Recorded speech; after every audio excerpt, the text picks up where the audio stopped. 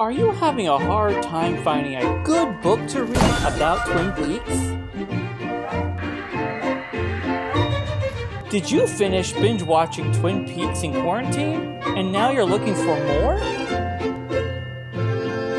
If so, we have the book for you. Twin Peaks Unwrapped, the book. Based off the popular show from the 1990s, read about the making of each episode from over 100 cast and crew members. This book covers Season 1, Season 2, Firewalk with Me, and Season 3. But wait, there's more! This book has commentary from the community and the hosts from the wildly popular podcast Twin Peaks Unwrapped. Order now. Supplies are very limited. Go to BlueRoseMag.com today. Hi, I'm Sherilyn Fenn, and you're listening to Twin Peaks Unwrapped. Who is she?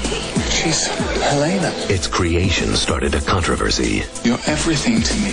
You're nothing to me. Its story ignited a scandal. You haven't the faintest idea how to make me feel good. On September 3rd, This is unheard of. I love her. you will know why.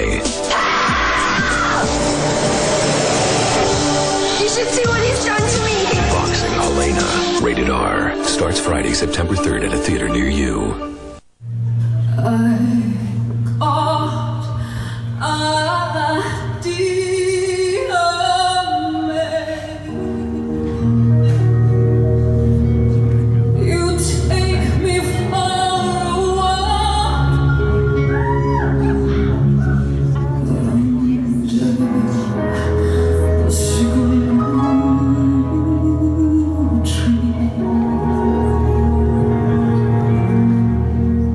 Welcome to Twin Peaks Unwrapped. I'm your host, Ben Durant, and beside me is... Brian Kazaska. Hi, Brian. Hey, Ben. We have a very, very special episode. It's an anniversary this week. What anniversary would that be? It's the 25th anniversary of Boxing Helena, Jennifer Lynch film. And we were pleasantly surprised when she said she would come on today's show. We are so honored to have her on. Oh, so honored. I mean, yeah, this is very exciting to have her on to talk about Boxing Helena.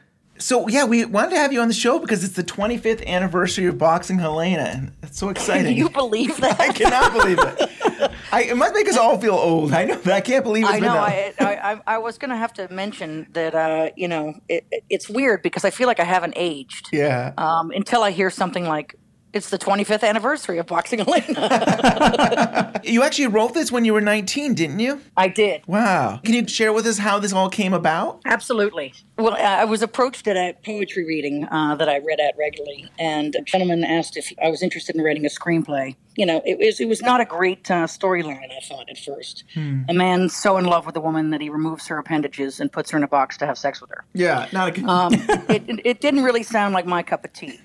But what did sound like my cup of tea was a fairy tale about obsessive love and the removal of things that would take someone away from you. Mm-hmm. And so a story was created based on my own feelings about the Venus de Milo. My grandmother had a replica in her house, and I was often set down at the base of it in my casts. I had club feet as a baby. And I remember seeing people walk past me and look at her as if she was beautiful, even though she was broken. And the idea that she had no arms and could not move was sort of a seed in my head about how maybe Nick in Boxing Helena might feel that if he had that statue, it was the only thing that didn't strike him or walk away from him. Yeah. And so I had him create this sort of love story around replicating that. And of course, once he realized that the only way this woman would love him is if he basically disassembled her, that was no longer what he wanted. And he awoke from the dream.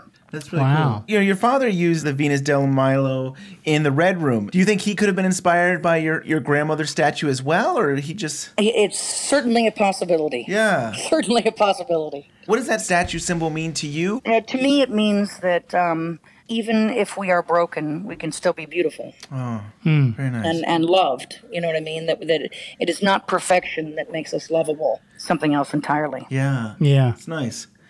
And I'm curious about the timeline. Like, I always just thought, oh, you wrote the Secret Diary of Laura Palmer, and that made you became successful, and then people were like, we want you to make a movie. But this all took... I don't know. But actually, you were working on this screenplay well before Twin Peaks, right? I mean, this is Yes. yeah. So that is really something. And then how did you get to start directing this? After having written it, the people who read it said, you need to direct this. And that had not occurred to me while writing it. I don't know quite why, but I guess at that point I was still feeling that words and paintings were my heart. Mm-hmm. And I think that a sense of a maternal love for the project and an understanding that it could go terribly wrong if it became a horror film made me want to take care of it as best I could. And I think I had the same feeling that my father expresses that he had, which was the words and the paintings can move if you make them a film. I was willing to take the leap because I cared so much for this tiny story. I think that hindsight being 20/20, if I knew then what I know now, I would have said, are you crazy? I didn't.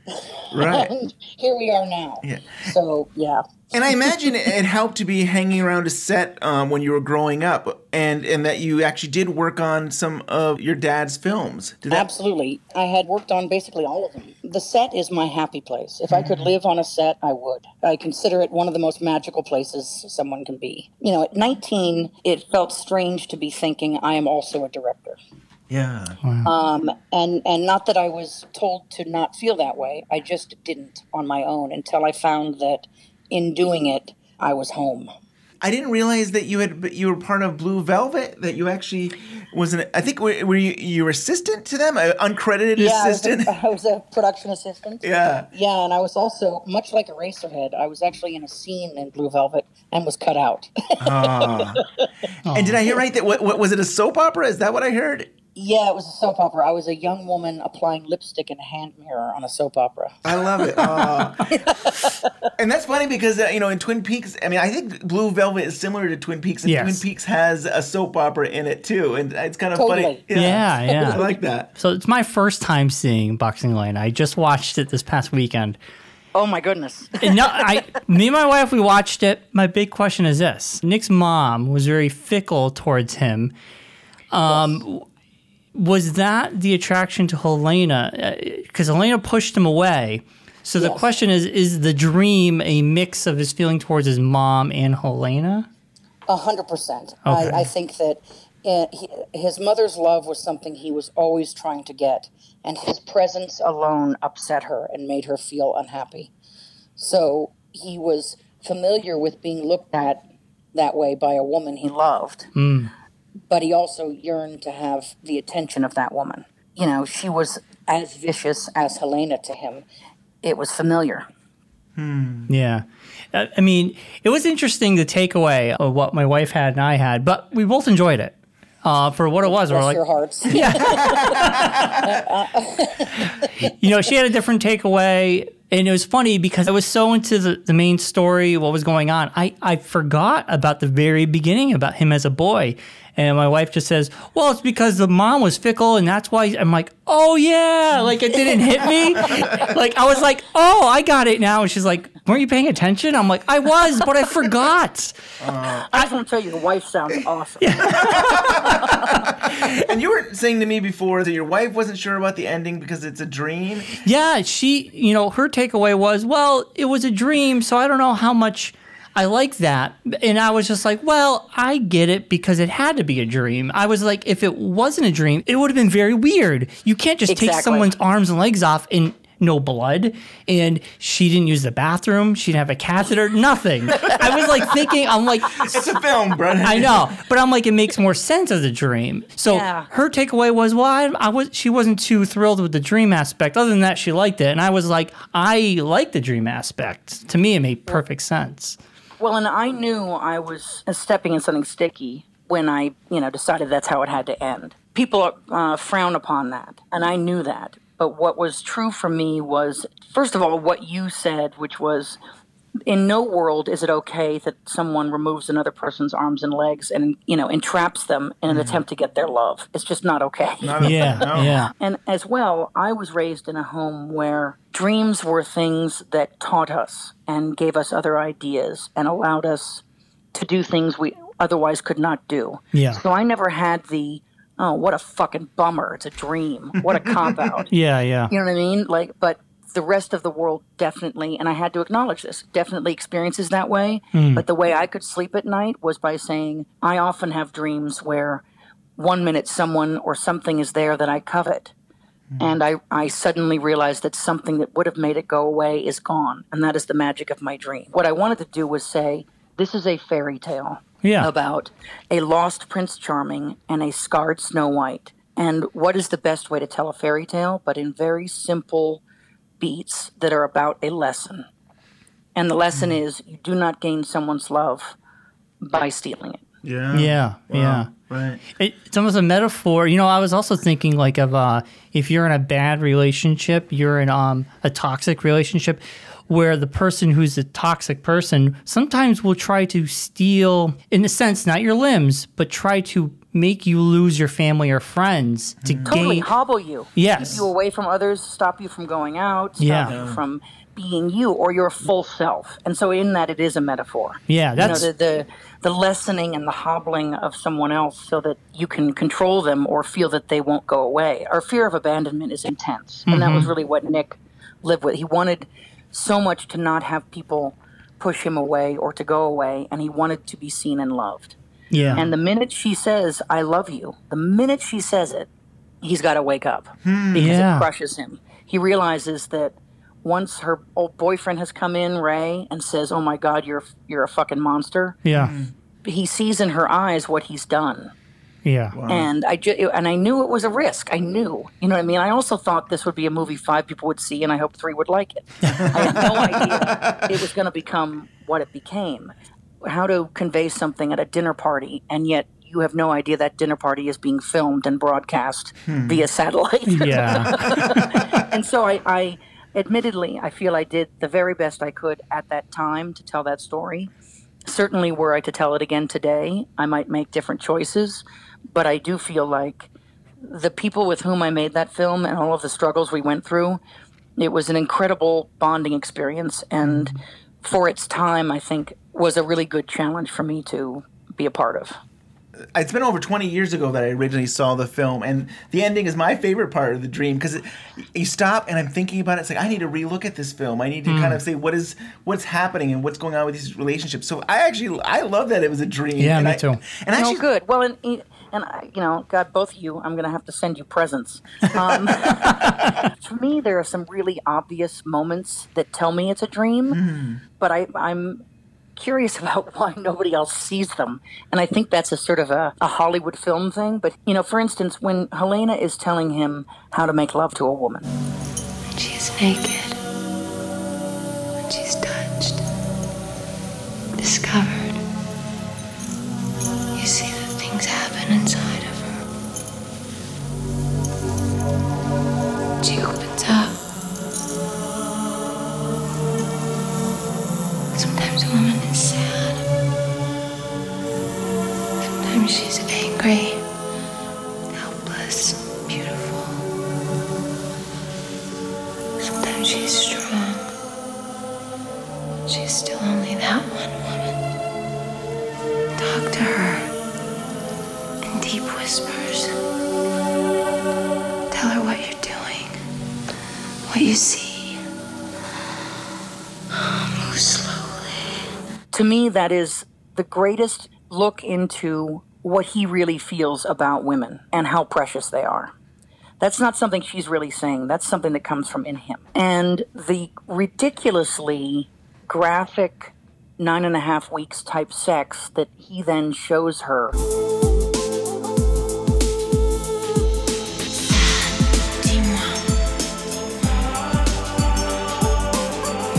How did I do?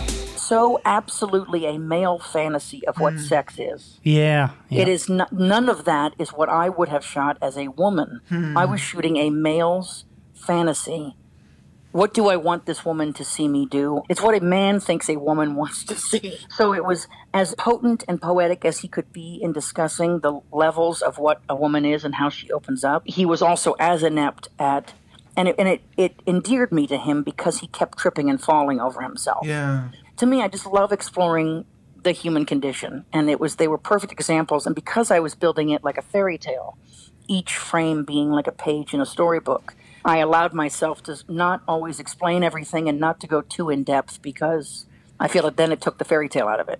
Yeah. There's stuff that the camera did in the movie that made me feel like it could be a dream. There was times where the camera would like tilt up and go past the characters, and there was times where there would be a car and it would just go up into the sky. And I think that you might be the first person who's ever told me they noticed that. yeah. Cool. And in fact, I'm sure you're the first person.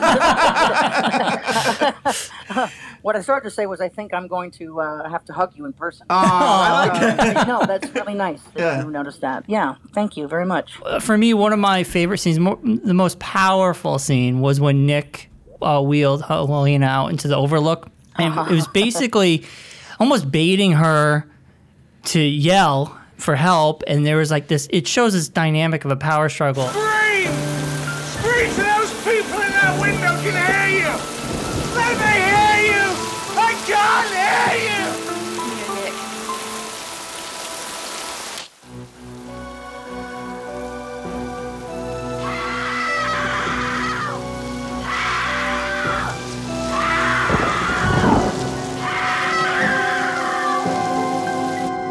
And Helena was still able to cut him down verbally, even though she had no legs. So even though he's got her, she could still rip him apart verbally, and he's wounded. And then it starts downpouring, and then she finally is like, "All right, I'm gonna yell for help," and then he grabs her and takes her away. I guess my question about the whole scene is, I mean, does the rain had anything more of a meaning to that scene? And do you remember filming that? I remember it very well. I remember the rain towers, and I remember we did essentially one take of the yelling. Oh, wow. It was take one. And it was the same thing with her on the table when we first realized she's surrounded by flowers. That was take one. The power dynamic was so interesting between the two of them. And if I just had a conversation with each of them together, and then I'd have a quiet one, with each of them separately beforehand, and I just let them go. And I recall very clearly that the rain did what I needed it to do, which was make them both seem completely stripped of any beauty elements or primping. They were both as sort of sad and frail as they could be, but she still took him over. And so it was just this weird little, this might not come off right, but they both looked like newborn kittens. Which was just the most sort of fragile thing I could see at that time in that setting. I could definitely see that. That was good. Yeah, I love that scene. And then the second one, you have the camera shot from, it's in the hospital. Okay. She's in the hospital bed. At the end of the movie? Yeah, at the end. And Nick comes in. And you have this awesome shot where you're in the ceiling looking down.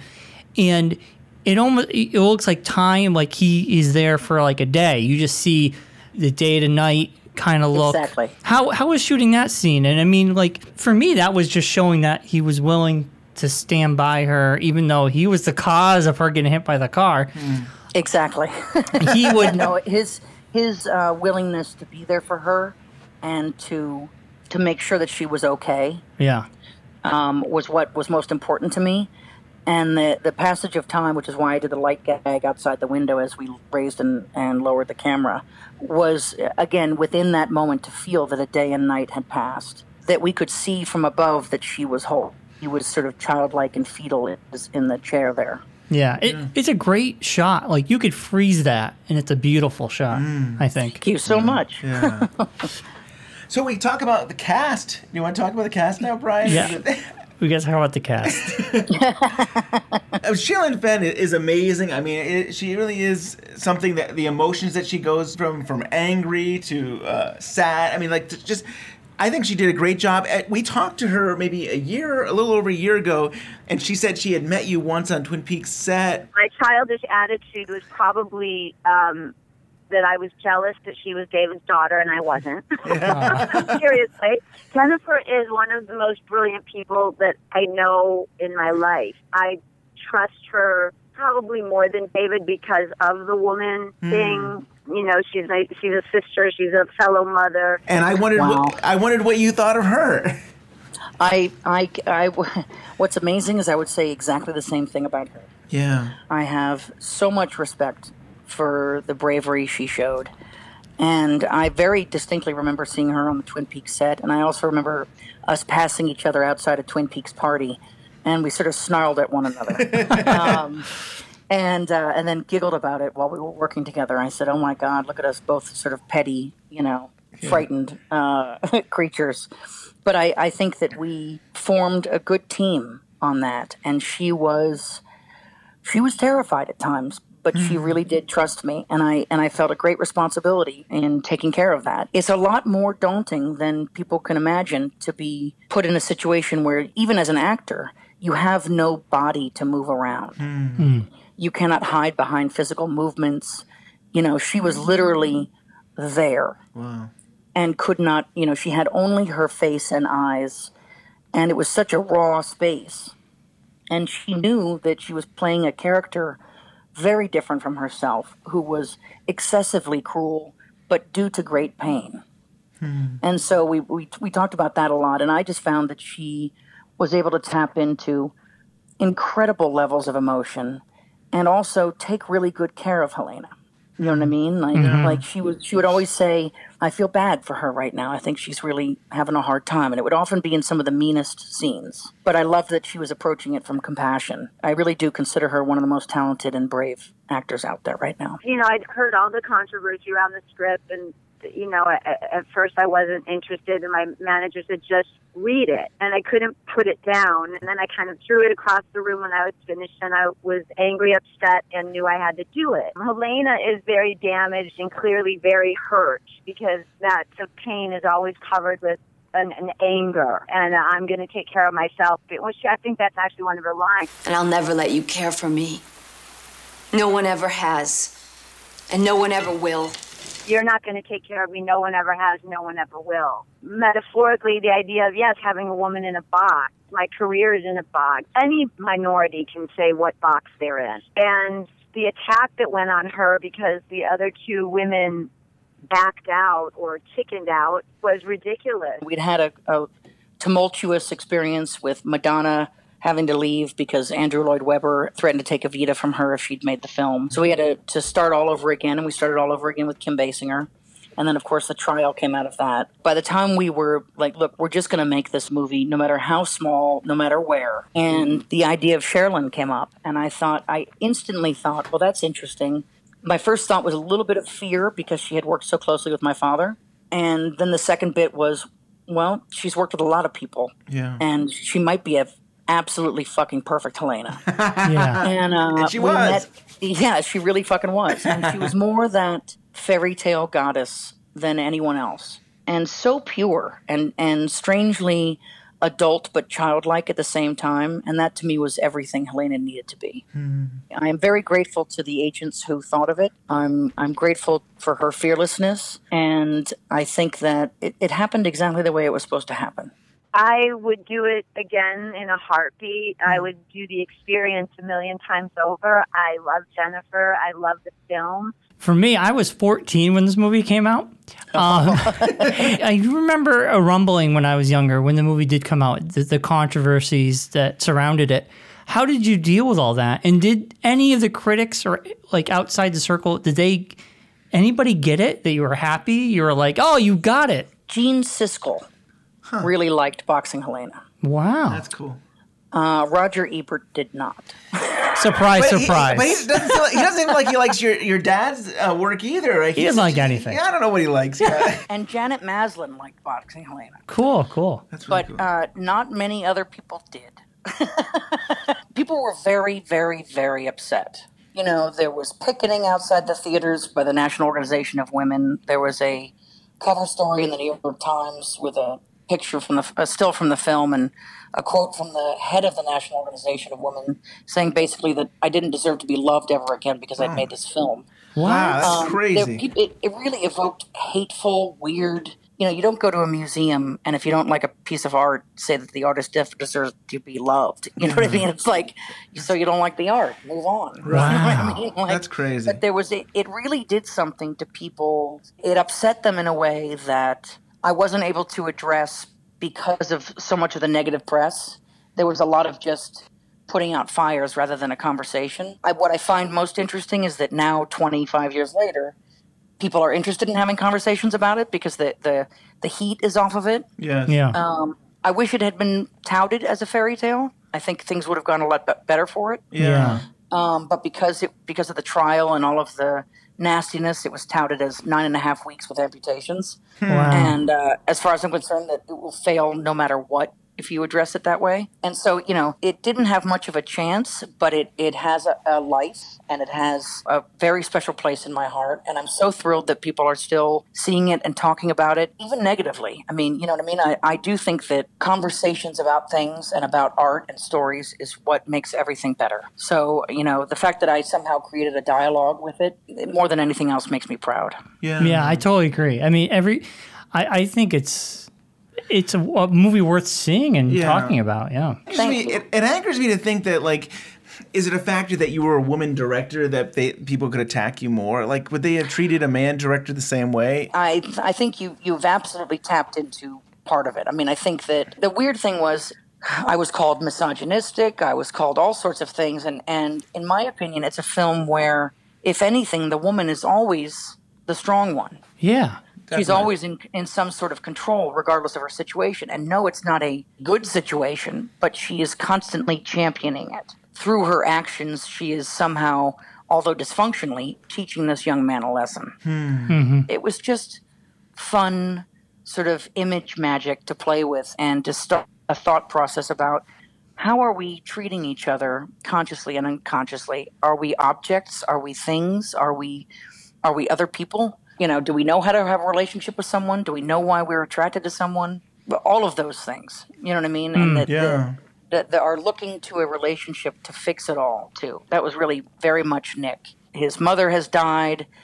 He has the house. And now what he wants is to fix it all by looking normal and being normal and, living what he thinks is the right life.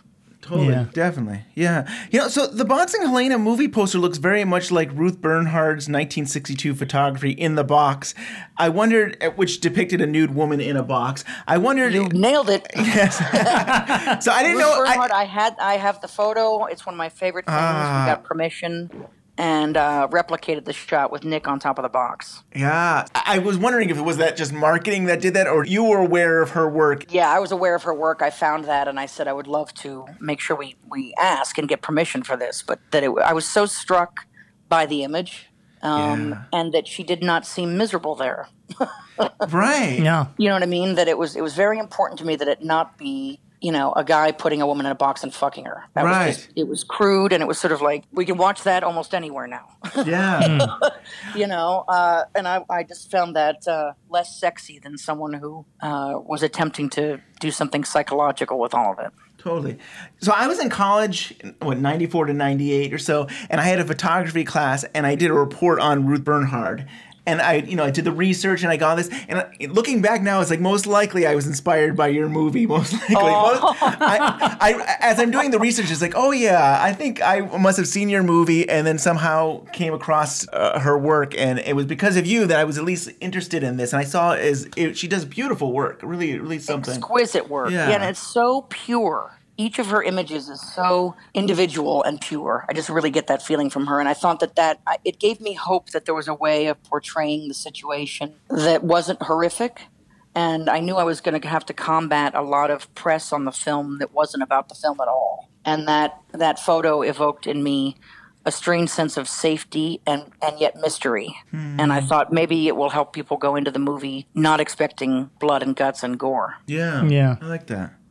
So I think we're starting to run out of time. I think we have one more question for you, but I hope we can get you back on again because we have so many questions about Twin Peaks. I would love that. I would love that. We know your newest project, A Fall from Grace. I don't know if you want to talk about that. Like, it went from a short with Bill Pullman, and now you're making a feature with Forrest Whitaker. Well, actually, let me just give you the down low on all that. Oh, yeah. I hope it's good.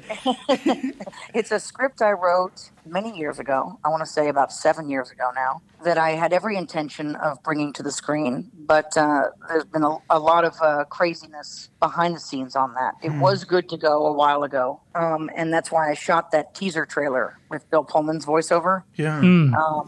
We shot that on a very low budget and had my daughter in it, and Bill Pullman did the voiceover. And just wanted to create some hype so that we could promote the script and hopefully get a production deal. And that worked very well. But I am no longer involved in the project in that way. I'm still writer of it. Oh. But the internet should not be saying that I am still currently directing it. Or Okay. But that's not your fault. That's Right. just the fault. That's just how the internet goes right now. Yeah. Can you share with us anything that you are working on right now?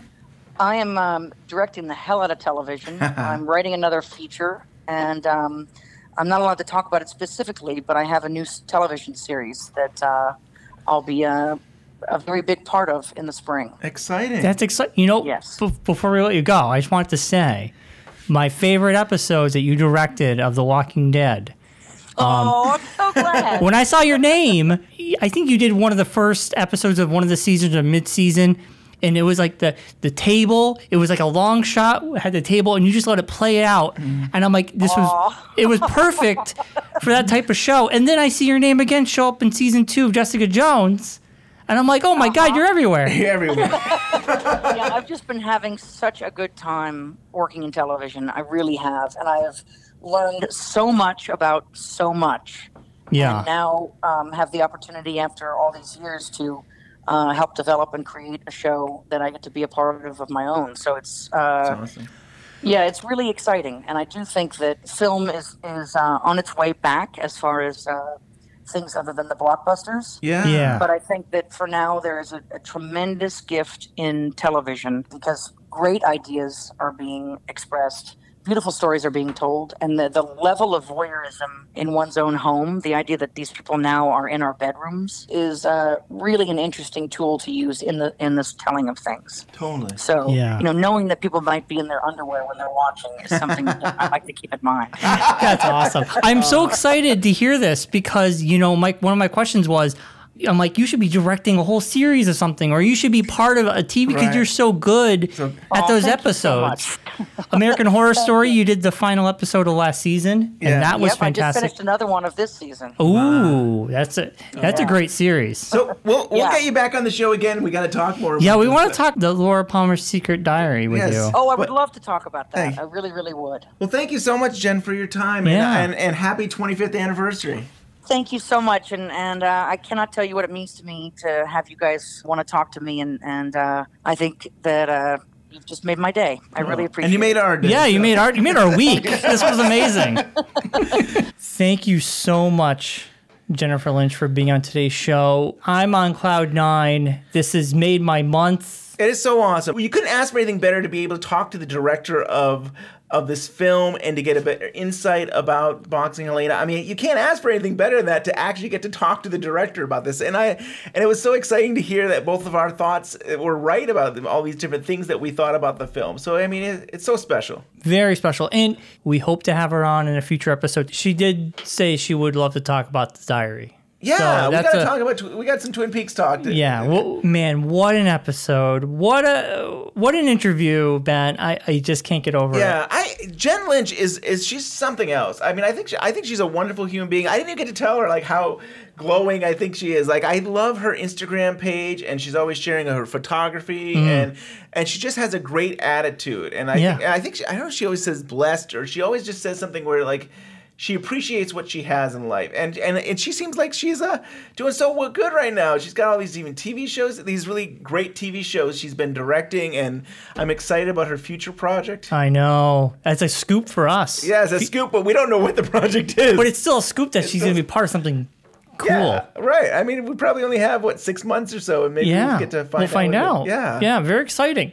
Out right now. Please support these guys. The Blue Rose Magazine, The Woman of Lynch.